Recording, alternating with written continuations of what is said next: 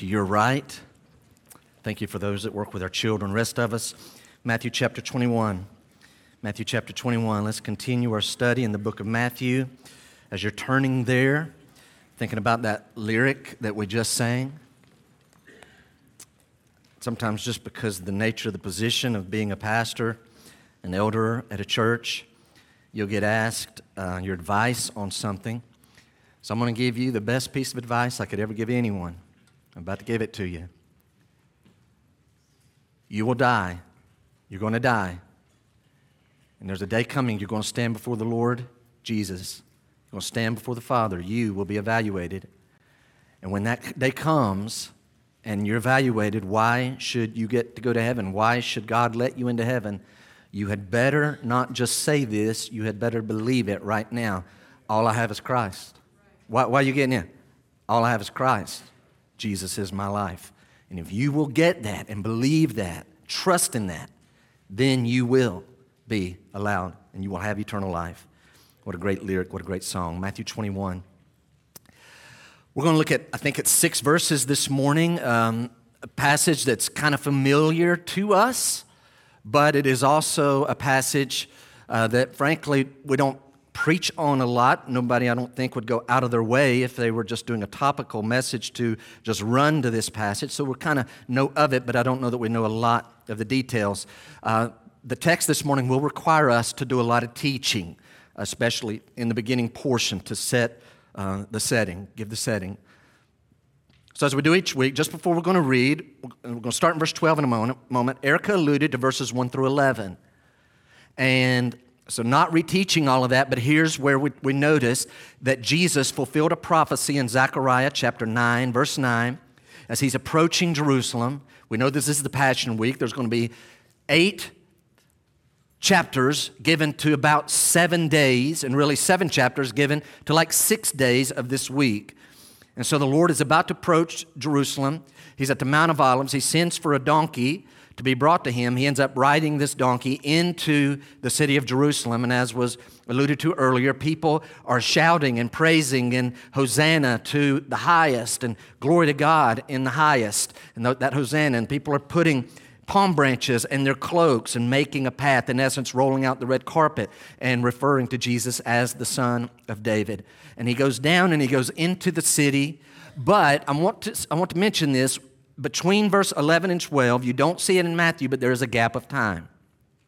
It's a gap of an evening until the next morning. So it's going to get a little tricky, and we'll point it out as we go. Next week, we're going to look at Jesus curses a fig tree, and that's actually, the effect of that is spread over 2 days. So his original speech against the fig tree has already happened, by the way, by the time we're reading verse 12. It's going to be brought up by Matthew in the next few verses. So the Lord, presumably on Sunday, some would say on Monday, he does this triumphal entry into the city of Jerusalem. Mark says, Matthew doesn't cover it. It's fine. We put them all together and we get a better picture of what's happening. Mark says that after the Lord went and looked at the temple, then he went out to the city of Bethany. And you're going to see that same idea at the end of Matthew's passage. Apparently, he keeps going back and spending the night in the nearby little town of Bethany. So the Lord goes in, he looks around, but because it was so late in the evening, he then left.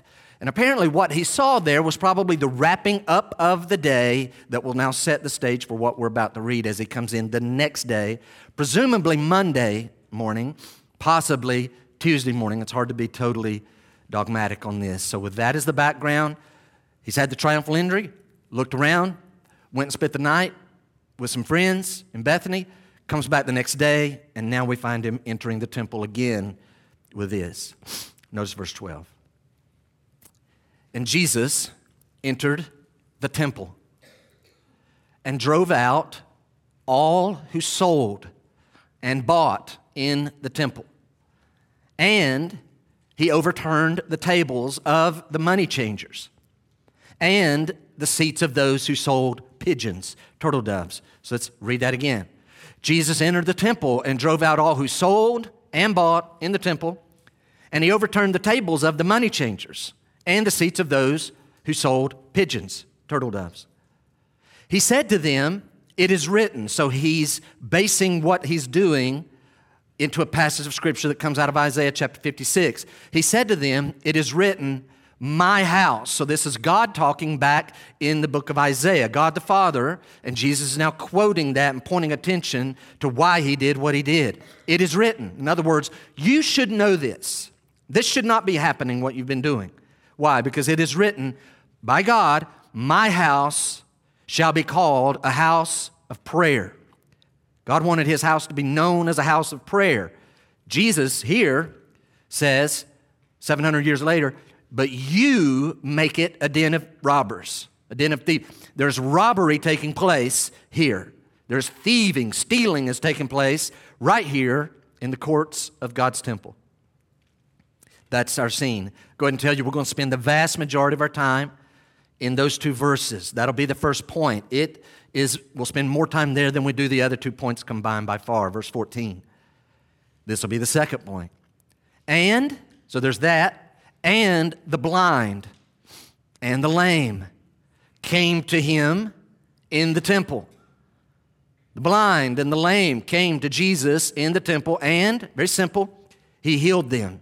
So we're not going to spend a lot of time on verse 14 because we've read and preached a lot and taught a lot about the healings of Jesus. I'm pretty sure, I might even have said this earlier, but mistakenly, this is the last time we'll talk about this healing power of Christ as we move forward. It's come up over and over, so we'll look at it there. The blind and the lame, and these are not only folks that can't walk, but maimed in any way. This would include the arms, the hands, an ability to walk very difficultly or not at all. Again, the lame and the blind are brought, and he healed them. But, now here's our third thought. When the chief priests and scribes saw the wonderful things that he did, so they see this, and the children crying out in the temple. So they see what happens there with the blind and the lame, and they see something else. The children crying out in the temple, which we just heard talked about, ties back again to last week. What are the children crying out? And by the way, these are little children.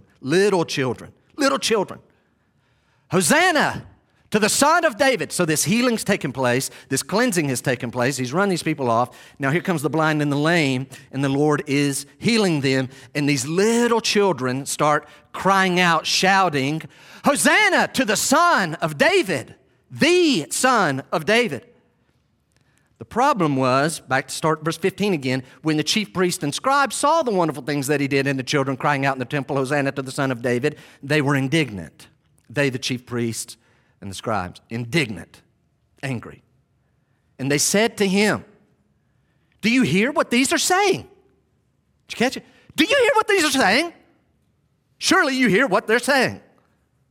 Implying, what are you going to do about this? And Jesus said to them, yes. Do you hear what they're saying? Yes. Have you never read? Knowing they've read this, have you never read? Quote, now he's quoting a psalm.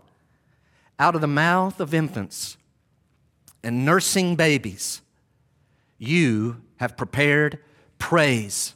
The idea that God, when needed, will put his truth even into infants and nursing babies to proclaim and praise his strength is a word that's even used there. But the idea to praise the strength and the power of God. When needed, God will even put it into the mouths of infants and nursing babies. He'll reveal to them truth, and they will praise. And then verse 17 says, and leaving them, he went out of the city to Bethany and lodged there. And leaving them, Jesus went out of the city and lodged there. The idea he did this again. He goes back to Bethany. So guys, well, here's what I want to do. We're going to have three thoughts this morning, but I'm going to actually start in verse 17. I'm not going to make it a whole point. I'm just going to share a thought because it's kind of directional, transitional, and we're going to hit it quickly there. MacArthur writes the following about verse 17. So you got it? He's in the temple, but then he leaves and goes out to Bethany, and that's where he stays. MacArthur writes the following. Tradition had long dictated that Passover could be celebrated properly only in Jerusalem. This was the idea of the day. If you're going to really celebrate Passover, you got to do it in the city of Jerusalem. But there's a problem. He continues, because the city could not accommodate the increased multitudes that came for that occasion. Does anyone here remember last week where we threw out a number of an estimate of potential, actually historical estimates, the best they could tell. This is about how many Jews would descend on the city of Jerusalem at the time of Passover. Does anybody remember that number? 2.5 million people. The city is not built, especially at that time, with its walls. So now back to his quote. He says, but because, so again, you're going to celebrate Passover, you need to do it at Jerusalem. That's the tradition, that's the expectation. But because the city could not accommodate the increased multitudes that came for that occasion, they have a solution. It's a fine solution. He writes, the religious leaders declared a special edict each year that temporarily extended the city boundaries to include a sizable area outside the city walls, including several small villages such as Bethphage and Bethany. And so the Lord is there and keeping even the tradition that, yes, this is where we observe Passover. We come to Jerusalem, and because it's so many people are camping all around, and if you can't do there, you got to extend even further out to include these other cities. And so we think he's going and spending his time at the house of Lazarus and Martha and Mary, his very good friends. And so he goes into the city, and then he comes out. And he goes and he does this day after day until what happens at the end. Notice three things this morning. We'll spend most of our time on the first one. Number one, revelations of Jesus' character. And there's lots of ways we could go with verse 12 and 13. The reason I've said it that way is that's where we're going to finish. We're going to finish with revelations of Jesus' character. So even as we're thinking about verse 12 and 13, I want you guys to put yourself in the position that if you were teaching this to a small group of children and you were trying to get this across and you were to finish with this question, okay, little kids, let's look back at what Jesus does in verse 13. What character traits, what attributes do we see of the Lord Jesus coming out of this? And so as we go through this, I hope you'll already be looking. Because if you're a Christian, here's where I'm at. I'm a Christian. I want to know Jesus, and I do know Jesus. And I want to know what he really is like, not just my own ideas. I have to change some things through the years of what I've thought God is like and what the Lord Jesus is like. I want to know the real Jesus. And so if I'm going to find out what is his true personality, what are his attributes, what is his character, I need to include the things that would be coming from this text. So I'm even asking you as you go through, be aware, pay attention. How would you teach that? And what is the Lord showing you about our Lord in this passage? All right. So now we have our setting. Look back at verse 12. Let's read 12 and 13 again. Jesus entered the temple and drove out all who sold and bought in the temple. And he overturned the tables of the money changers and the seats of those who sold pigeons. He said to them, it is written, my house shall be called a house of prayer, but you have made it a den of robbers. So I need to back up and I need to start. So I'm kind of warning you. Ready? Everybody ready? Let's just take a few minutes. Let's just be teachable and let's get the setting. There's quite a bit going on. Just teaching for a few minutes. Number one, this is not the first time Jesus has done this. Now, I wouldn't die for this, but it appears, some would say this just happened one time, and that John in his gospel, for some reason, puts it way out of order and puts it at the front of his gospel in John chapter 2. I think, and many others believe, the best way to look at it is this actually happened twice. So John puts this, an event just like this, same occasion where the Lord cleanses the temple. In fact, John writes about a whip made out of cords that the Lord uses to drive the animals and the sellers of the animals and overturns the tables and the coins are rolling and all of those same things. And he does this 3 years earlier. So first thing we need to note, the Lord has already done this. This is the second time. Second thing I want you to note, look at verse 12 one more time. Jesus entered the temple. So we could look at that and say, oh, he's going into the temple building. He is not going into the temple building, the proper building itself, where it has the holy place and the holy of holies. He's not going into that. Remember, we're talking about a complex of the temple. So the complex of the temple is up on the Temple Mount. There would be these courtyards, large courtyards, especially the first one. And it's going to go by layers. So there's large outer courtyards, and then you move up and in, and there's another courtyard, and up and in, there's another one, and you're building up to the temple at the top. Each one is getting more exclusive as you go. This event happens at the court of the Gentiles.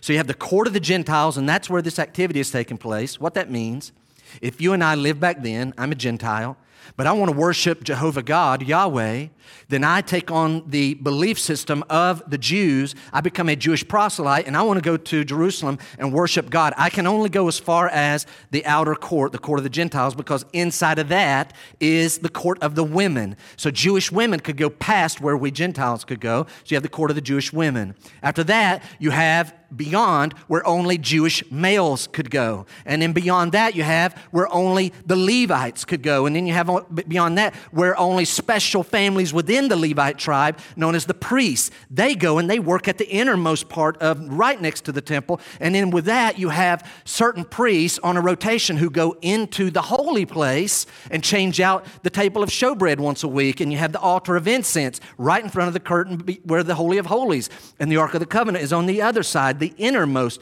part. And then over here, you have the candlestick, and so that needs dealt with. So only the priests go there. And then the Holy of Holies, only the high priest goes in there, just one person, and only one day a year. So it's going like this, getting more exclusive. This takes place in the court of the Gentiles. It's Passover. What's going on? The nation of Israel is celebrating every year, late March, early April, God's deliverance of the nation of Israel from slavery to the country of Egypt. And the way God did that was he broke down Pharaoh. Pharaoh did not want to let the nation of Israel go, but God finally kept breaking them down with miracle after miracle and judgment after judgment until ultimately on the last thing, the 10th plague, God killed the firstborn of all the Egyptians. And he would have killed the firstborn of the Jews, except they were told to kill a male lamb 1 year old, take its blood, spread it over your door on the sides and over the top, and tonight the death angel is going to come and kill all the firstborn. But if you'll go inside that house where the blood of this lamb has been applied, then the death angel will pass over and skip you, and judgment will not come on you, it will come on them. And that's exactly what happened. And by the next day, Pharaoh realizes what has happened. His own firstborn has been killed, and Pharaoh is like, leave, I can't take it anymore. And now here we are, 1,500 years, and the Jews are still celebrating the great Passover deliverance from slavery. Now, I alluded to this last week. Who attends the Passover? Any Jew could attend. You and I could have attended had we lived back there. Just going to go observe, want to learn. Or I'm a Jewish proselyte, that's fine. But if you were a male Jew, 20 years old and up, you were expected to go to Jerusalem during the week of Passover. And you were expected to do at least two things. If you're taking notes, write these two things down. Number one, you were expected to pay a temple tax. A temple tax for the operation of the temple. But here's the unique thing about the temple tax. It has to be paid only in certain acceptable type of currency. Only acceptable Jewish coin. You can't use Roman currency. You couldn't use Greek currency. I've read that they would accept coins that were made from around the city of Tyre, up near Sidon. So you have Tyre and Sidon. Apparently they use very high content of silver in their coinage. And so that would be accepted, but also the Jewish. And so the idea here, people have to, if you have foreign currency and you can only pay the temple tax in this currency, then you're going to need to trade it out. So that's part of the context. Remember back in chapter 17, you remember that? A month earlier, so some people would have already paid this tax, but a month earlier, the Jews would go out into various towns and villages around Palestine and collect the tax, and they even ask, Peter, does your master not pay the temple tax? And Jesus says, in essence to Peter, as the Son of God, sons aren't taxed. I don't have to pay the tax, but so that we don't offend anyone, you go out and go fishing, and the first fish that you catch, you're going to find enough. You're going to find a coin in its mouth. Take that and go pay both yours and my tax. So some have already paid the tax. Others have not yet paid the tax. Here's the tax. It should equal about 2 days' work for a common person. Let me just do quick math, right? This is not, again, I'm reading between the lines. I'm trying to calculate. If an average man, it takes 2 days' salary of his labor, then what would that be? If an average man here in our economy, let's say makes about $100 a day, times that times 2 days, that would be the temple tax. If we lived in that time, it'd be about $200. Right? Times that, let's say instead of 250,000, let's say not all of them are males and not all of them are 20 years old and up, some young children, I know some boys are here.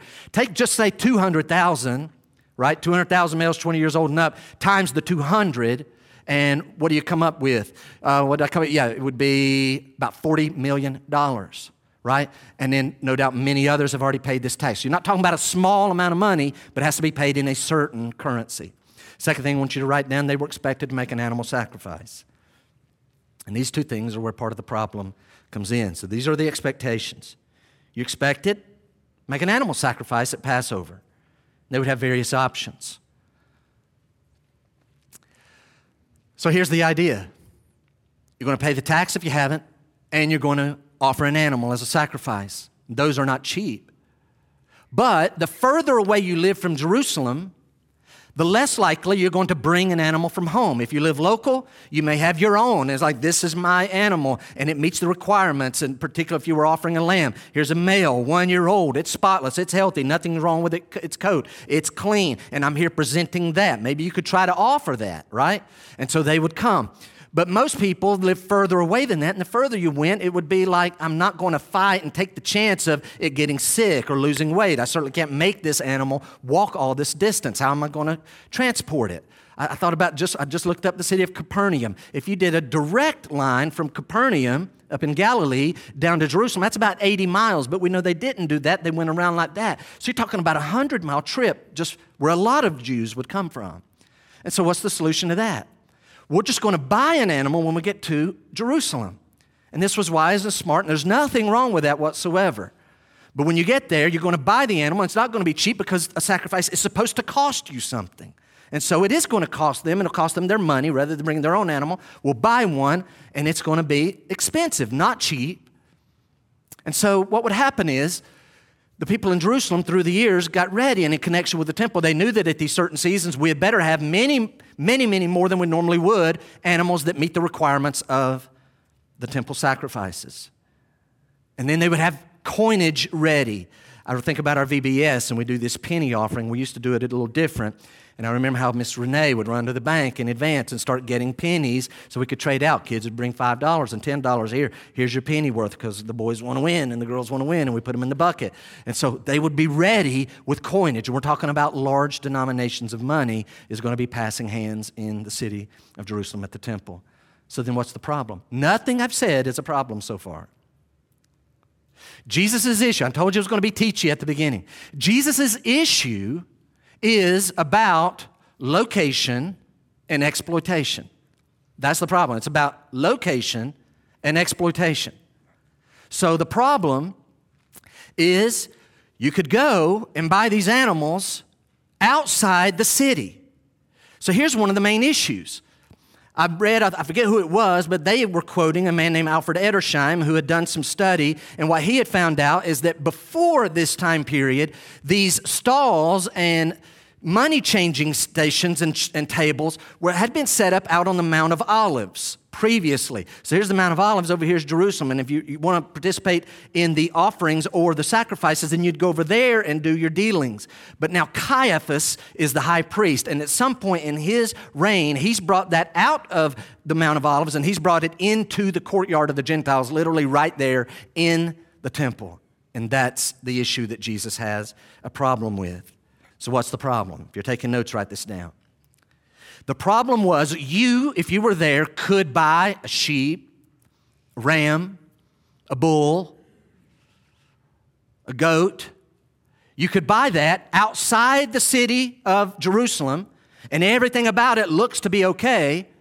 But when you actually go to offer this, if you have bought it outside of the city of Jerusalem instead of inside through the dealers that they have set up, then the issue is that no matter how choice this animal is, it's not going to pass the inspection that is done by the temple priests. The official inspection. They'll deny it. I don't know how they knew this. They probably had some kind of mark, maybe a piece of paper, something that showed where'd you get this animal. So in other words, it may look good to you and it passes all the requirements, but they're going to reject it. And to think about that, if you've come all this way, you're going to offer these sacrifices, and it gets rejected. So now, two choices.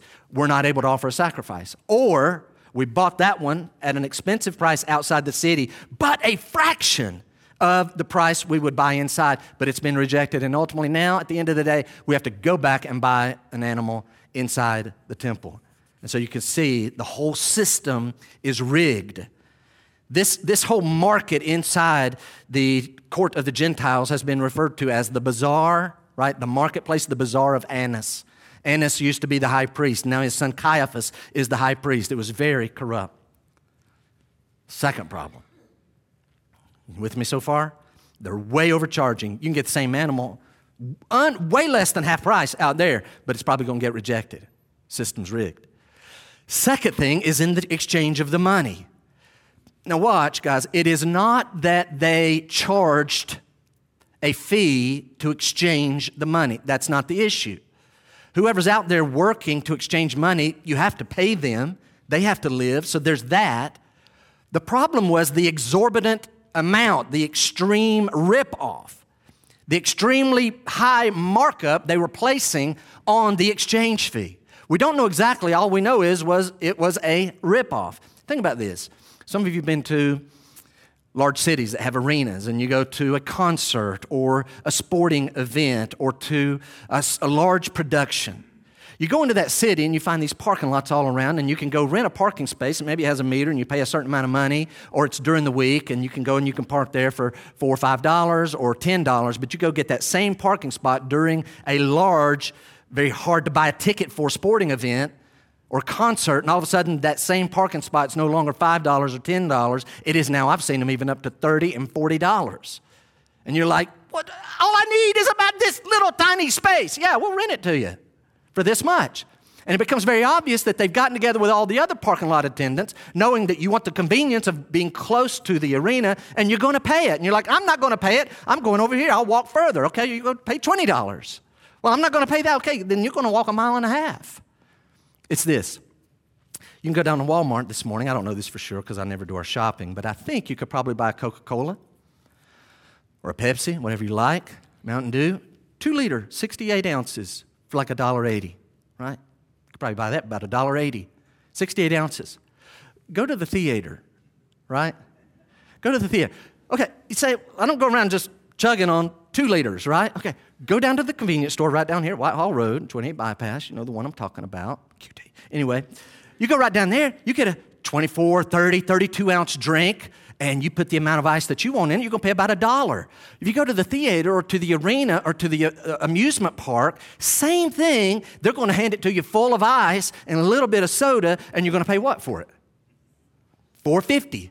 You're going to pay $4. Why? Why would you pay that? Because they have a monopoly. You're not. If you want to drink? You can't bring your own drinks in here. You're going to get ours? Yeah, I need something to drink. Right. Well, we're going to charge you way more than you ever should have to pay because we can.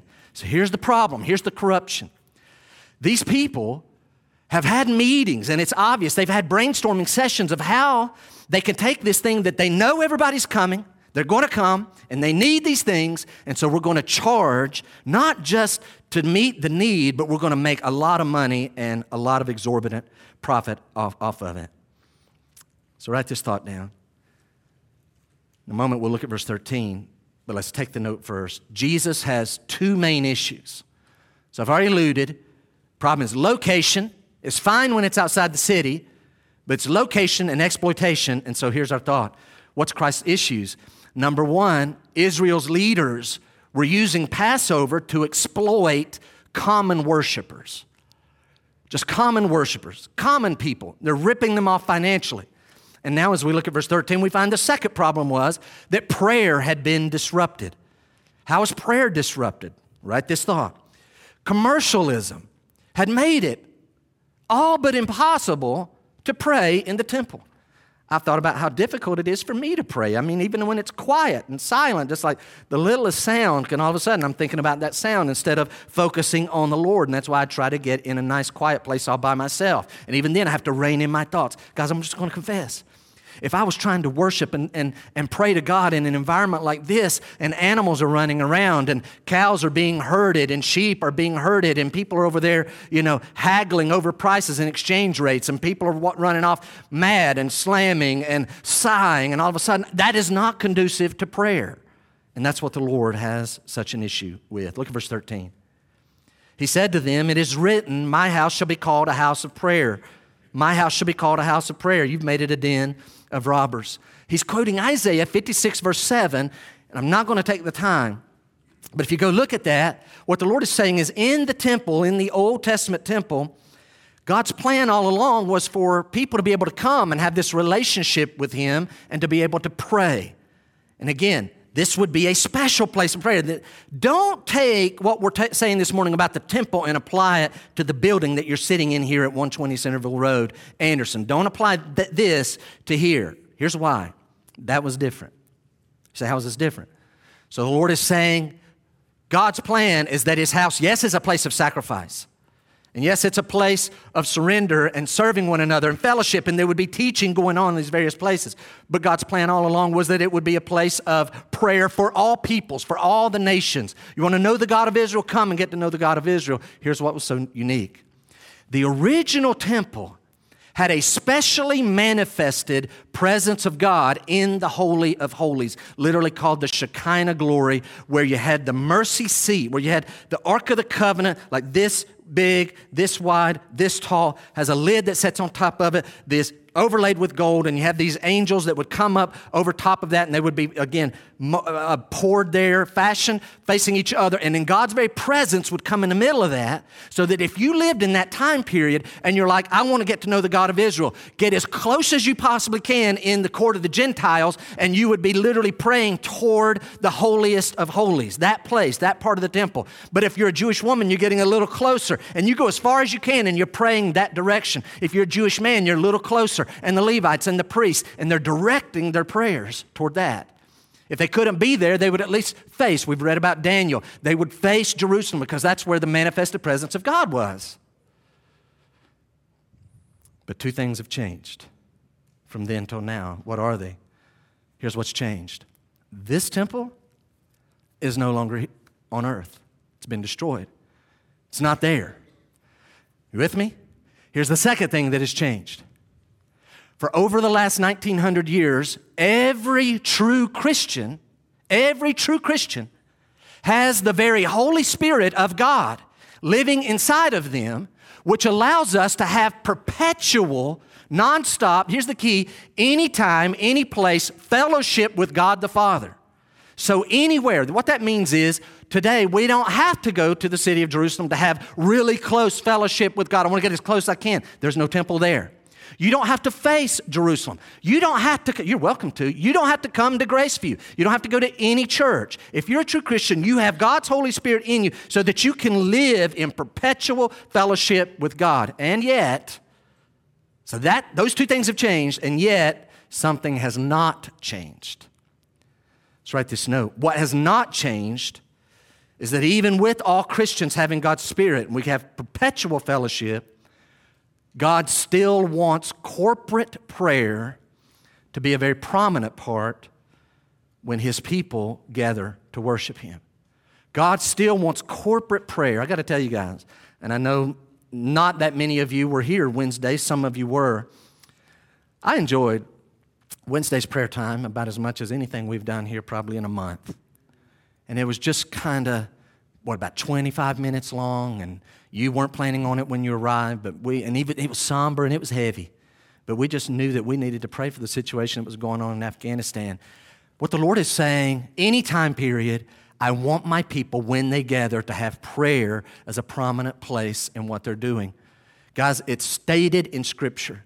I could pause and we could just launch into a study of prayer, corporate prayer in the New Testament. It's in Acts chapter 1 in the upper room. It's in Acts chapter 2 after the outpouring of the Holy Spirit. The early church continued steadfastly in the apostles' doctrine, in fellowship, in breaking of bread, and in prayers. It's in chapter 4 after persecution, and the apostles get out of that persecution. They go meet where the church was gathered and praying. It's in Acts chapter 12. Peter's in prison, and they've already killed James, one of the inner circle of the Lord's inner three, Peter, James, and John, and Andrew. We would include him there almost as well. James has already been killed. They're going to kill Peter the next day, but the church is gathered together praying. It's in Acts chapter 13. The church up in Antioch is praying, and God says, as a result of their prayer and fasting, send out Paul and Barnabas on a missionary journey. It's in Acts chapter 14, as they're finishing up the first missionary journey, getting ready to head back home, they go back and retrace their steps, and they pray with each one of the little cities that they've gathered and started a church there, and they start praying and fasting with them and appointing elders in each one of those cities. And it just continues right on. It's in 1 Timothy chapter 2 where Paul tells Timothy, this is what I want done. I want prayer to be an important part. It's in 2 Thessalonians chapter 3 where Paul tells the Thessalonians, pray that the word of God will advance. Yes, it's difficult and we're under persecution. Pray that God will use his word to advance all around. It's in Philemon, verse 22, that we looked at last Wednesday, and we're going to finish up this Wednesday, where Paul is in prison, but he says, I'm pretty sure, I'm confident, I have great hope that I'm going to get out of prison as a result of your prayers. You guys are praying when you get together for me because I'm in prison. God wants prayer to be part. Quickly look at verse 13 again.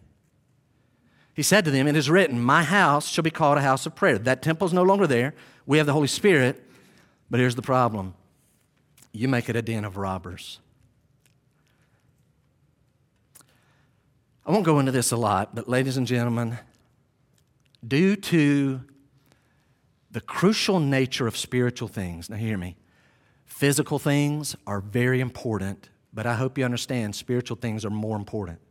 We're talking about eternity.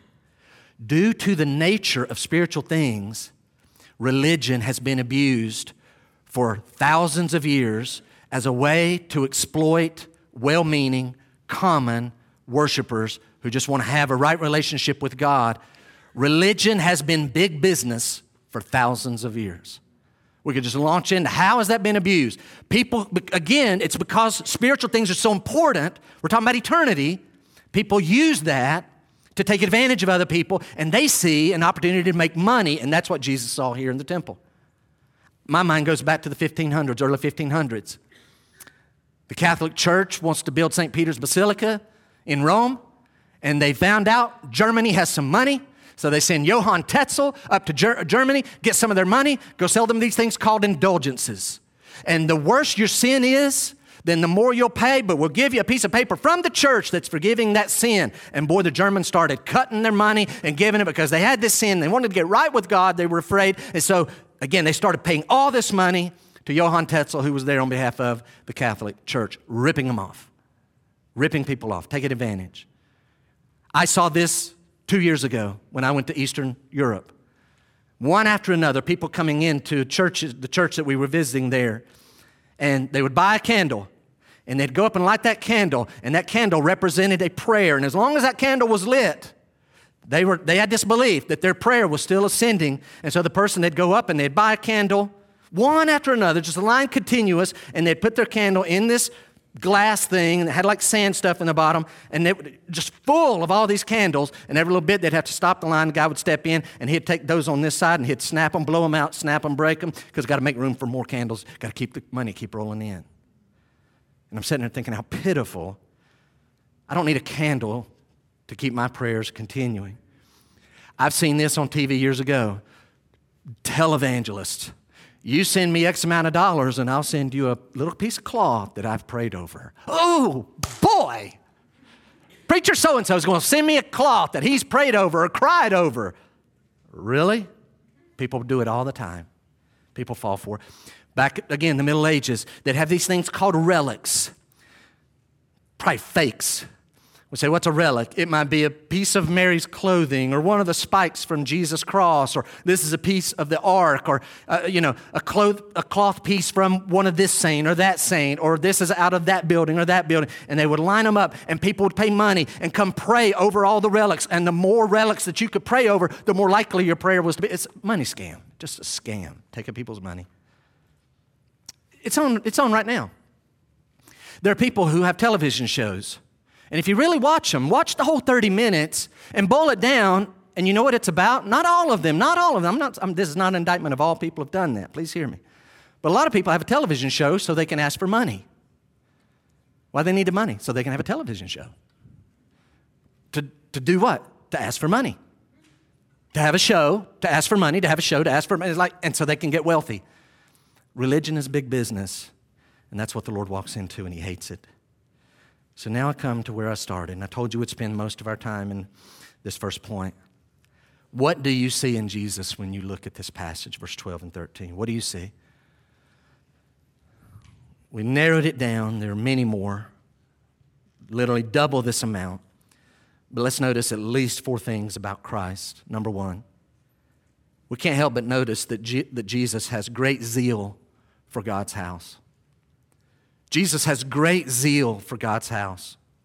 Jesus, we could even add, if you want to add the word prayer. I read this passage, and this tells me the Lord Jesus Christ had great passion and energy and zeal for the function, what is the function that goes on at God's house, and the purity of what takes place at God's house. I'm not going to develop this thought. I'm just going to state it. Jesus cares about the function and the purity of what takes place among God's people. He wants it pure. He wants it right. He cares. He's invested. He's invested, passionate, and zealous about prayer. So, let me ask you a quick question. What do you think is the number one priority that God is after when He saved you? I'm sure not everyone in here is a Christian yet. But if you are a true Christian, why did God save you? If you're thinking, He saved me so that I wouldn't have to go to hell, that is not the top priority. You say, oh, so I can go to heaven and see all the beautiful things about heaven. That is not the top priority. Romans chapter 8, verse 29 tells us the main thing that God is after. For whom He did foreknow, He also did predestined to be conformed to the image of Christ. So the ultimate primary goal, the ultimate goal that God is after is that all His people, by the way, listen, it's going to happen. If you're a true Christian, you will be conformed to the image of Christ so that Christ will be the firstborn, the highest, top ranking among many brothers and sisters in His family. He's the only begotten Son of God by nature. We're the adopted children of God. And God's plan is to make us like Christ. So here's my thought. Are we like Christ? He has great zeal for the house of God. What do you have great zeal for? Confession. And I'm not the only one in the room, I get really passionate about sports. I like sports. I get fired up, right? Ugh, what? No, come on! Like they can hear me. I coach well when I'm watching them. These coaches would just listen to me. These players, get him out. Put that guy back in. Stop doing it. I get fired up. I'll tell you what else. I care about what kind of government we have here. I care about it. It matters. I like the government we've had for 51 years. It's got a lot of flaws. I like it better than the other ones that are out there. I'll go further. It has a lot of flaws. And I'm not an expert on economy, but our system of economics, I kind of like it. Capitalism, hey, you want to work hard, start something up, go be successful. You can do that here. People coming from all over the world. Having said that, I'll get fired up about that, and I'll get fired up about that, and I'll get fired up about that. But the problem is, there's a lot of Christians get fired up about a lot of things, and they have no zeal for the house of God. Now here's the thing. The Bible does not endorse any sports team, not even the Tar Heels, even though the sky is Carolina blue. That is not an endorsement. And I pray that He helps them win sometimes. I do. Do you know the Bible does not endorse a system of government in the New Testament? The New Testament does not endorse a system of economics. I get fired up, you get fired up, but if we're going to get fired up about lesser things, we had better get fired up about what's going on in the house of God. A lot of Christians fired up about that and that and that, and they don't even go to church. They're not like Christ. Second thought. What do we see in Jesus, His characteristics? Jesus is greatly concerned about God's reputation. He's very concerned about the reputation of God. Everybody around the world, the known world, again, I don't know how far east we would go, the Far East. I don't know that they would know. Perhaps they did. But the known Western and Middle Eastern and African world at that time knows about the temple to the God of the Jews. Yahweh, the I am God. They say that their God is the God of all the gods. They say their God is the God that created all things. And they know there's this temple, and it was like impressive. Billions upon billions upon billions of dollars.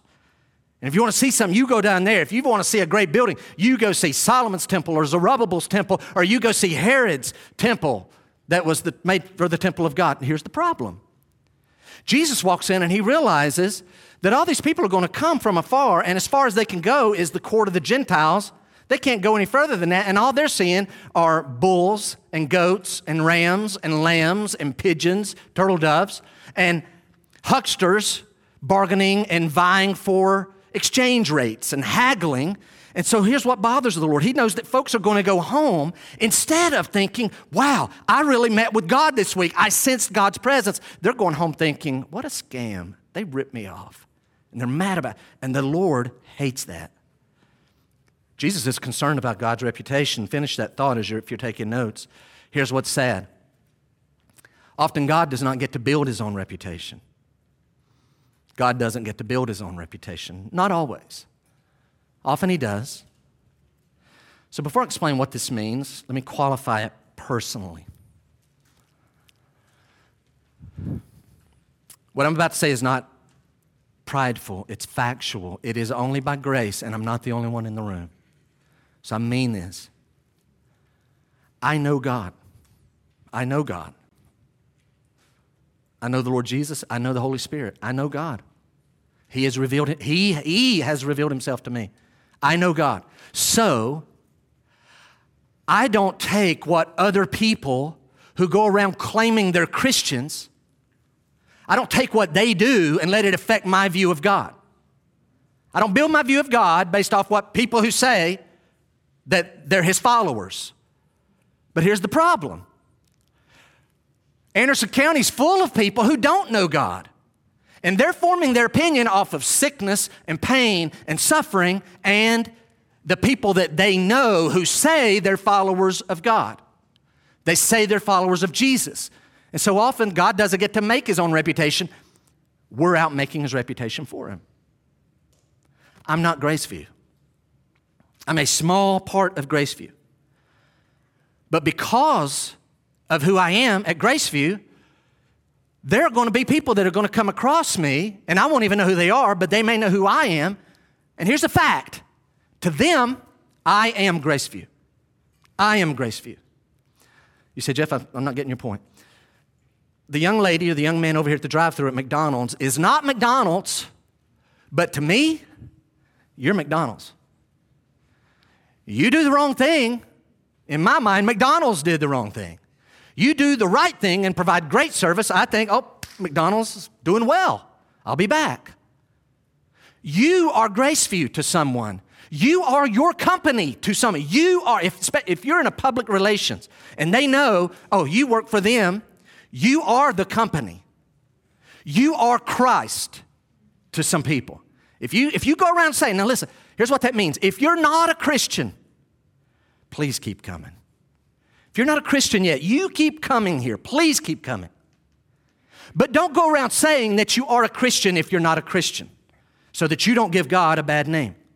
If you are a true Christian, live up to what the Lord calls us to.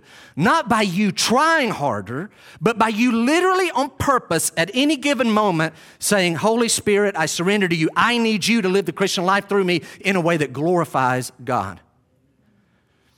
It's been said, Alexander the great Greek general and leader, conqueror, Alexander had a soldier in his ranks that had the same name as him. Drop the Great. Alexander heard a bad report because this one soldier that had the same name as him was known to be a coward. And so Alexander the Great told this man, he said, listen, you either change your name or mend your ways. Change your name or mend your ways. What he's saying is, word has it Alexander runs on the battlefield and I don't run on the battlefield. You need to get a different name. If you want to keep the name Alexander, change your ways. Ladies and gentlemen, can I ask you this question? If the people around you only have you to go by, what do they think God is like?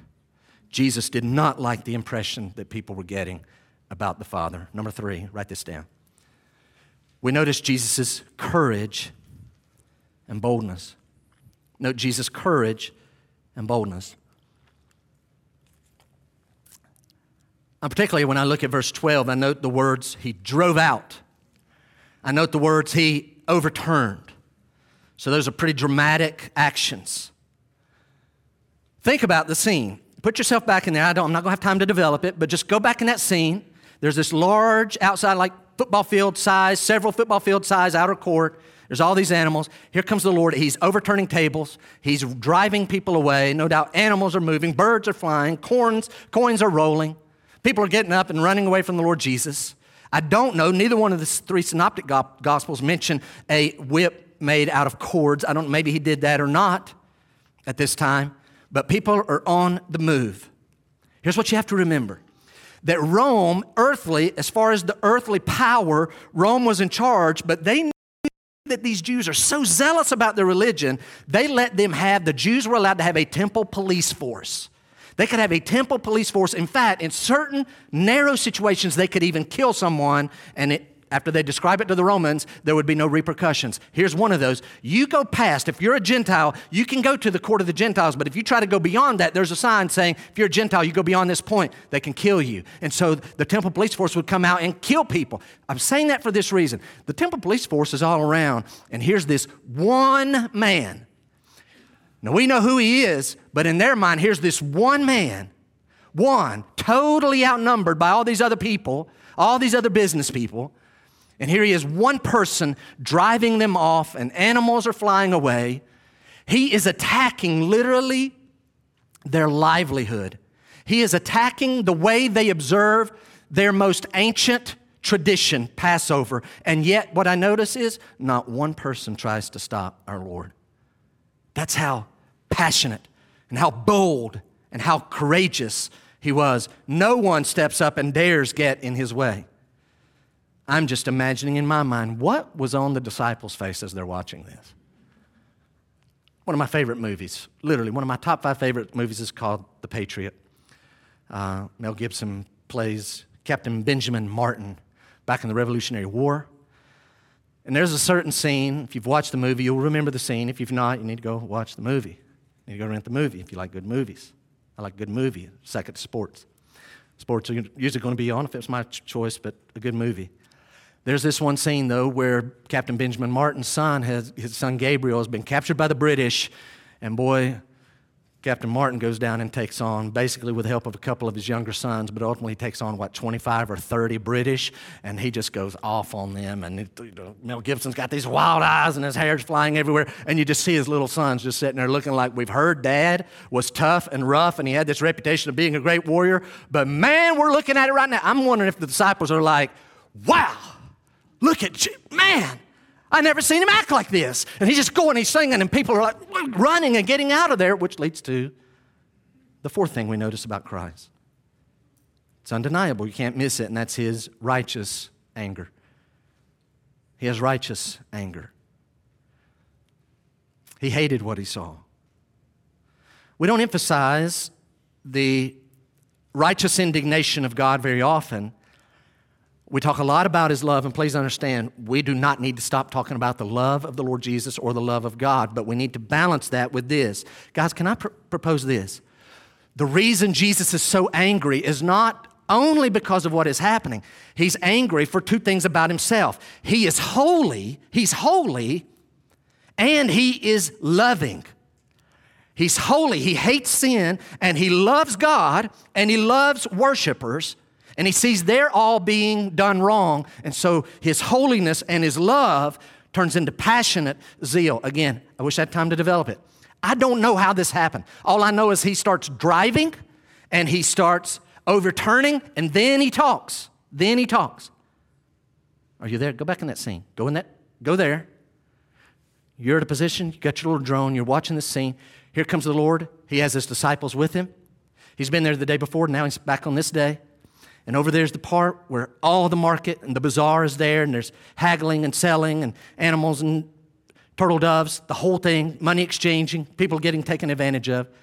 I wonder, as the Lord got closer and closer, the disciples are clueless. Does he start at the end picking up his pace and just start like, where's he going? He just walks ahead. And here's this guy making some exchange, haggling a little bit, that person making a sale, and out of the blue, here comes this fast-paced person and just starts, wham, table, like, what are you doing? Turning things over. Could you imagine? There's an old video of Bobby Knight throwing a chair. Could you picture Jesus just coming in and bam, in here this morning, starts slinging things in a rage. You say, well, I don't know how to use rage. Oh, he's mad, he's ticked off. Well, I think God would never get angry. God hates sin. And we don't have a true picture of Jesus until we get this idea and round out what we see of him. What makes you angry? What's the last thing you got angry about?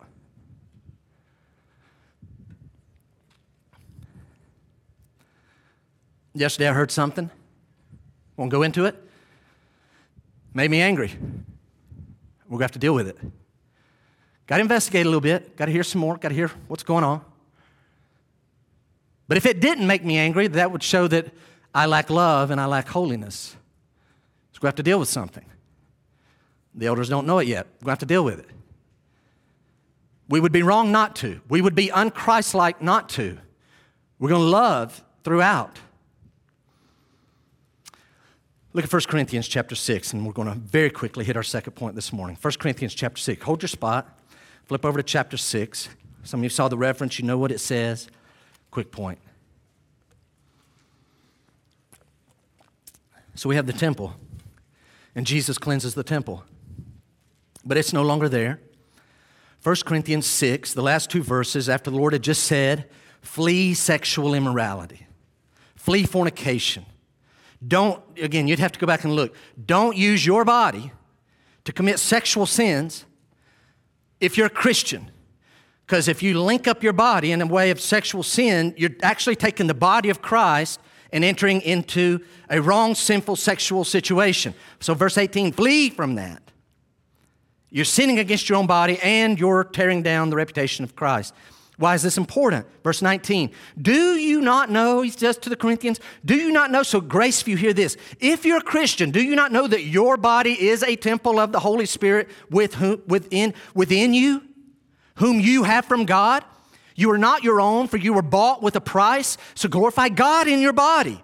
It matters what we do in our body. Verse 19 again, do you not know? Paul's almost like shocked. Hey, Corinthians, do you not know that your body is a temple of the Holy Spirit? That applies even today. Here's my thought, guys. Listen. Jesus hates sin in the temple. My body is the temple of God. It's the temple of the Holy Spirit. Jesus hates sin in my body. Jesus wants to and knows how to drive sin out of my body. You say, Jeff, I'm having a hard time. I've really been struggling with this. Have you literally presented it to the Lord? God, I can't do this. I've tried to rid my life of this. I need you to drive this out of my life.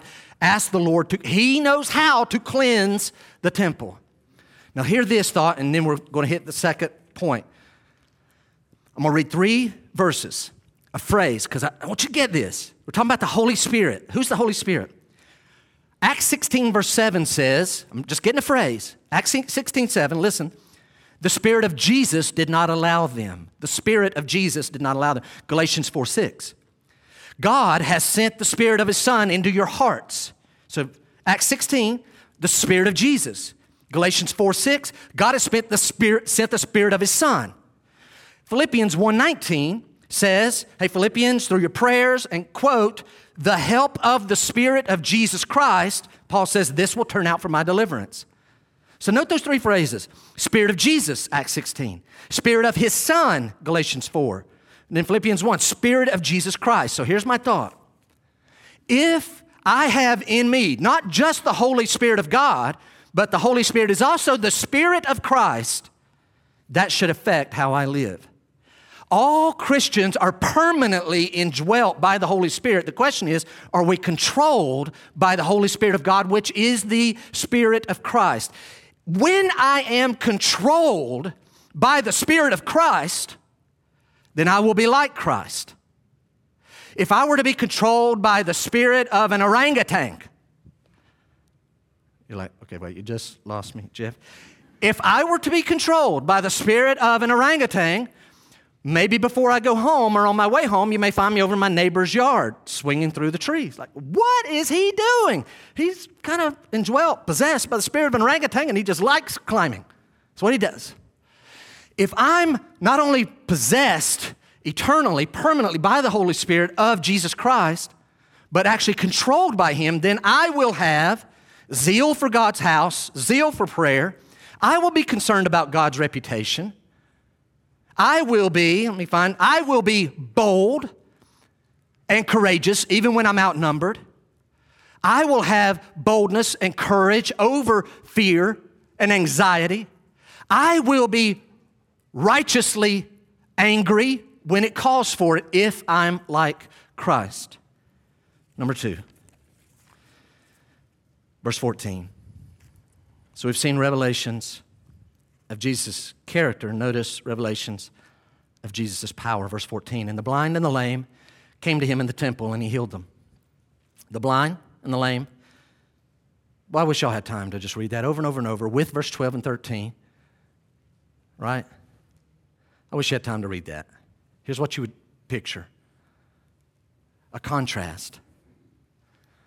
Some people are running away from the Lord. Another group of people are coming to the Lord. Some people are exploiting others for filthy lucre. Jesus is giving people something greater than they're giving, and he always does it for free, no charge. You see the contrast? Watch. Jesus shows it is literally possible to be filled with righteous indignation and wrath and anger, righteous anger, and yet at the same time be filled and controlled with loving compassion. It is totally possible. Righteous anger, loving compassion, perfectly blended together in the Lord Jesus Christ. And that's what we find in verse 14. MacArthur writes the following. So here we have the blind. I'm not going to develop this thought, just throwing this out. MacArthur writes, quote, those needy souls correctly sensed that the Lord's fury was in no way directed at them. So here the Lord is just cleansed. He's angry. He's wrathful. And here come the blind and the lame. Notice that the Lord doesn't say, what do you guys want? You're going to have to wait. Notice the disciples don't go, hey, whoa, whoa, whoa, whoa. Now's not a good time. He's on edge. Come back tomorrow. Maybe try tomorrow. Just not a good time. The Lord cleanses there, and he starts healing here. Perfectly showing that is possible. And what if I'm controlled by the same, like not just indwelt, but controlled? This is possible for us. Write this thought down. MacArthur says, just as the wicked and unrepentant can expect God's anger. The wicked and unrepentant, get ready. God's anger. You can expect that. But just like that, he writes, those who humbly seek for his truth and his help can expect his compassion. So the Lord has compassion, and he healed them. He healed them. We talked about that over and over. This is miraculous. We could even add the word revelations of Jesus. Miraculous power. Literally miracles are happening. No one is being turned away. This is not being faked. If it were being faked, then surely word would spread. He's healing the lame and the blind, and the real lame and the blind would have made their way, and they would have been turned away. No. They just keep coming, and the Lord just keeps, it's real. Which leads to the third thought this morning. Verse 15 to 17, we notice praise. There's two thoughts here. Praise for Jesus disgusts some. Do you know that sentence stands on its own? Even to this day, praise for Jesus disgusts some. Look at verse 15. So the lame and the blind are coming to Jesus. He healed them. Y'all ready? Here we go. But when the chief priests and the scribes saw the wonderful things that he did and the children crying out in the temple, Hosanna to the Son of David, they were indignant. Did you catch it? Jesus, the chief priests and the scribes see two things. Pay attention, watch. They see Jesus miraculously healing people. They're watching this. And they see, really the idea is little boys crying out, Hosanna. They see Jesus healing. Guys, they're what? I'm 51. I've never seen a physical miracle. I have never seen a physical miracle. They're sitting here watching them. Know that person's blind. We know that. I mean, look at that person's hand. It's missing. Look at their leg. Look, I know those people, and they're just watching one after another, miracle after miracle after miracle. But somehow, some way, these people can watch that, and their heart is not affected. It doesn't make them fall in love with Jesus. It doesn't change their mind about Jesus. They see that, and then they see these little boys, these children, crying out, Hosanna. And the Bible says they became indignant. So here's my question. Which one of those two things made them indignant? Which one of those made them indignant? Which one of those made them wrathful? So here's what we have in this scene. We've seen what makes Jesus angry. Now we're seeing what makes Jesus' enemies angry. Which one? I would say both of those. The apparent picture is they had rather Jesus not heal at all. Yes, these people are desperate. We'd rather see you not heal them than heal them if it's only going to result in people praising you. We don't want to see you being praised. They're disgusted by praise for Jesus. They know what's going on. They know, watch, they know these children are referring to Jesus as the Son of David, the Christ, the Messiah. And they know that Jesus knows the implication. Look at verse 16. They said to him, do you hear what these are saying? Translation. You know the implications of what they're doing. You know they're looking at you as they're saying, Hosanna to the Son of David. You know what they're saying. What are you going to do about it? Why are the children saying that phrase? Of all the things they could say, why are they saying that phrase? Why are they saying that? Why do you think? The text doesn't say. Look at the end of verse 15. Hosanna to the Son of David. Of all the things they could say, why are they saying that? These little children are merely repeating, but from their own heart, what they heard the day before at the triumphal entry. And now they're repeating it. Erica gave us part of the root meaning of Hosanna. You remember it? Praise, adoration. Blessed is he who comes in the name of the Lord, is what was said the day before. Glory, honor, exaltation to God. Praise, adoration. But do you remember the other meaning? Do you remember Hosanna's actual root meaning? Originally it meant to save us. Save us now. So here are these little children crying out, save, save. And they're looking at Jesus and they're crying out, praise and adoration, looking at Jesus, and it's driving these scribes and chief priests crazy. So they want him to make them stop, but Jesus does not make them stop. In fact, I would not have seen this in the text had D.A. Carson not pointed it out for me. So I want to share it with you. Look down at verse 16. Do you hear what these are saying? He says to them, yes. Have you never read? Now I want you to pay attention to this quote. Out of the mouth of infants. Have you never read, out of the mouth of infants and nursing babies you have prepared praise? Have you never read that? Where's that quote from? I told you it's from Psalms. Some of y'all have a study Bible. You have a little notation. Follow it down to the bottom of the page. That is Psalm what? Psalm what? 8 verse 2. So here's the thing we need to note about that. Carson writes the following. He says the children's hosannas are not being directed to God, but to the Son of David. That's what they're saying. It's being directed to the Son of David. Why does that matter? Carson continues. Jesus is therefore not only acknowledging his messiahship. Oh, I know they're talking to me, and I know they're calling me the Son of David, and I know they're crying out, Hosanna. So he continues. Jesus therefore not only acknowledging his messiahship, but justifying the praise of the children by here's the key. Jesus is applying to himself a passage of Scripture applicable only to God. Don't have time, but if you were to go study Psalm 8 is about God the Father. It starts with capital O, capital L, capital O, capital R, capital D. Yahweh, Jehovah God, the covenant God of Israel.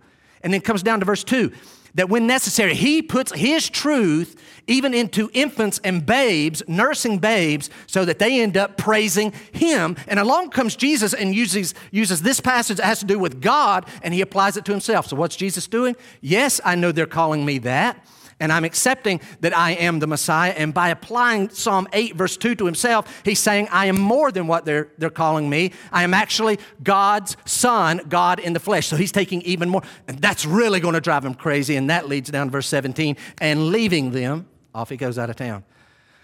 And then they'll go make their plan to kill him. And they'll kill him by the end of the week. So the final thoughts this morning are these. Have you never read out of the mouth of infants and nursing babies, you prepared praise? Have you never read that?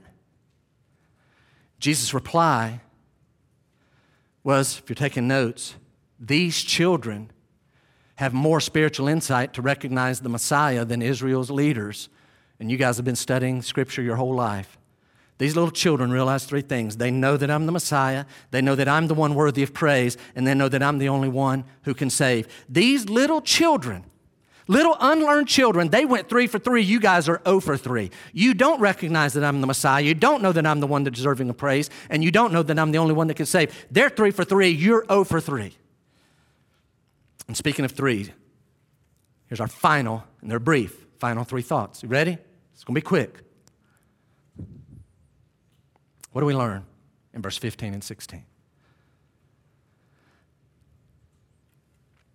We learn, and I don't want to end on negative, but this is what we learn. We learn that wherever heartfelt praise of Jesus takes place, these little children, wherever heartfelt praise of Jesus takes place, unfortunately, there is usually some who are very nearby who ridicule it. Happens all the time. Hey, Graceview, it is happening this morning all across America. I hope it hasn't happened here this morning. I'm mentioning it so that you will make sure this is not you. Here we have, we've got a bug. Here we have the chief priests and the scribes should have been praising Jesus, all the evidence, miracle after miracle, but instead they're ridiculing those who are praising Jesus. All around the United States this morning, it is right now sweeping across. There's much genuine praise going on, but in that, there are churches, I'm telling you, filled with people who externally look the part. I mean, they look like what you want, what fits man-made rules of appearance. They fit the man-made rules of appearance, and they talk really well about theology. But when praise and adoration of Christ is going on, they're vacant. They're not focused on the Lord. They're not praising the Lord because they're too busy judging other people. So pay attention here. Let that never be you. I want to say it this way. You, all of us, should be praising the Lord as we were exhorted during the worship set this morning. Praise the Lord in private. Praise the Lord in public. But if you choose to refuse, make sure you are not one of those who is inwardly ridiculing and judging and looking down with disdain on those who actually do praise the Lord. Don't let that be you. It just may be, you say, yeah, Jeff, but look, they don't meet the appearance of the man-made rules. I know. And Jeff, they're not great at their theology yet. I know. They just love the Lord with all their heart and all their soul, and they're on the journey, and they're praising Him. Don't ridicule them. And I'm not talking about, boy, we need some wildfire and a bunch of people faking it either. You don't need to fake praise. Let it be genuine. Let it really boil from your heart. You focus on the Lord. But if you're not going to praise the Lord, then don't ridicule. Hey, He may like how they're praising Him better than how you're not praising Him. And lastly, write this thought. If those who should most readily praise God for all He's done, for all He's shown, if they refuse, the chief priests and the scribes, again, if those who should most readily praise God for all He's done, all He's shown, if they refuse, God will raise up others who will. God will raise up others who will praise Him. Even if He has to give the rocks the ability. The day before this, we didn't read it, it was in another gospel. The Pharisees came to Jesus and said, you need to make all these people who are shouting out Hosanna to God in the highest and praising you need to make them be quiet. And Jesus says, if they were to be silent, the rocks would cry out. In other words, I'm not going to make them stop praising me. Grace, if you listen, when those who should praise God because they know what He's done, they know how He's revealed Himself, they should be praising. When they refuse, God will raise up others who will, even if it's the rocks, even if it's little children. He'll raise them up. Why? Jesus will be praised. I don't know if Deanna will remember this. I don't know if she'll remember it or not. I'm pretty sure the person I'm going to mention will not remember it. Maybe, perhaps. It's back when we had the old, it's probably about 20 years ago, we had the old blue Caravan, the 1988 Caravan. I'm driving along one night. I remember I could see, but I couldn't see well. So it must have been near dark. Deanna bumped me. We have music going. We always have music. We used to love to listen to Southern gospel music back then. And so Deanna bumped me and said, did like that, for me to look. Well, I can't I can't do that. So I remember looking in my mirror, and back, for some reason in my mind, it was on the driver's side, not in the middle row, but it seems like it was in the back row. And I don't know why it would have been there. But do you remember this? They like to ride in the back. Do you know what I'm about to say? Because we've never really talked about this. Deanna bumps me, and I look in the mirror, and in the back, Erica is singing. And she's got her hand up, just like she does still. Maybe 5 years old, just singing. Clueless, just barely dark. Out of the mouths of infants, nursing children, young children. Have you never read? God will put His truth into them and they'll praise Him. And it was a rebuke to me because here's the thing. We didn't go to a church where she would have ever seen hand raising. Didn't do it where we were at. Didn't do it certainly at the place we went after that. Where's this coming from? You know what I love about Graceview? We got little kids running around here. They'll put their whole heart into our singing, and they'll be just as genuine, and they'll just sing out, and man, they like really mean it. It's like they just love the Lord, and they love the music, and they love worshiping. And we have some adults. Their lips are not moving to truth. How is that possible? If those who should be praising the Lord refuse, God will raise up others. Maybe we need to learn something from some of these little children running around here and how they praise the Lord. Let's close in prayer. Father, as we dismiss this morning, God, I pray that even now that we would be in prayer.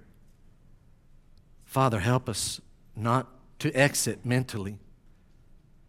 Lord, we come to you through Jesus, so Lord, I want you to do exactly what you want to do in this final prayer. Lord, we're not even throwing out all the review of the text and of our message. Lord, I just pray that you will apply this text. Father,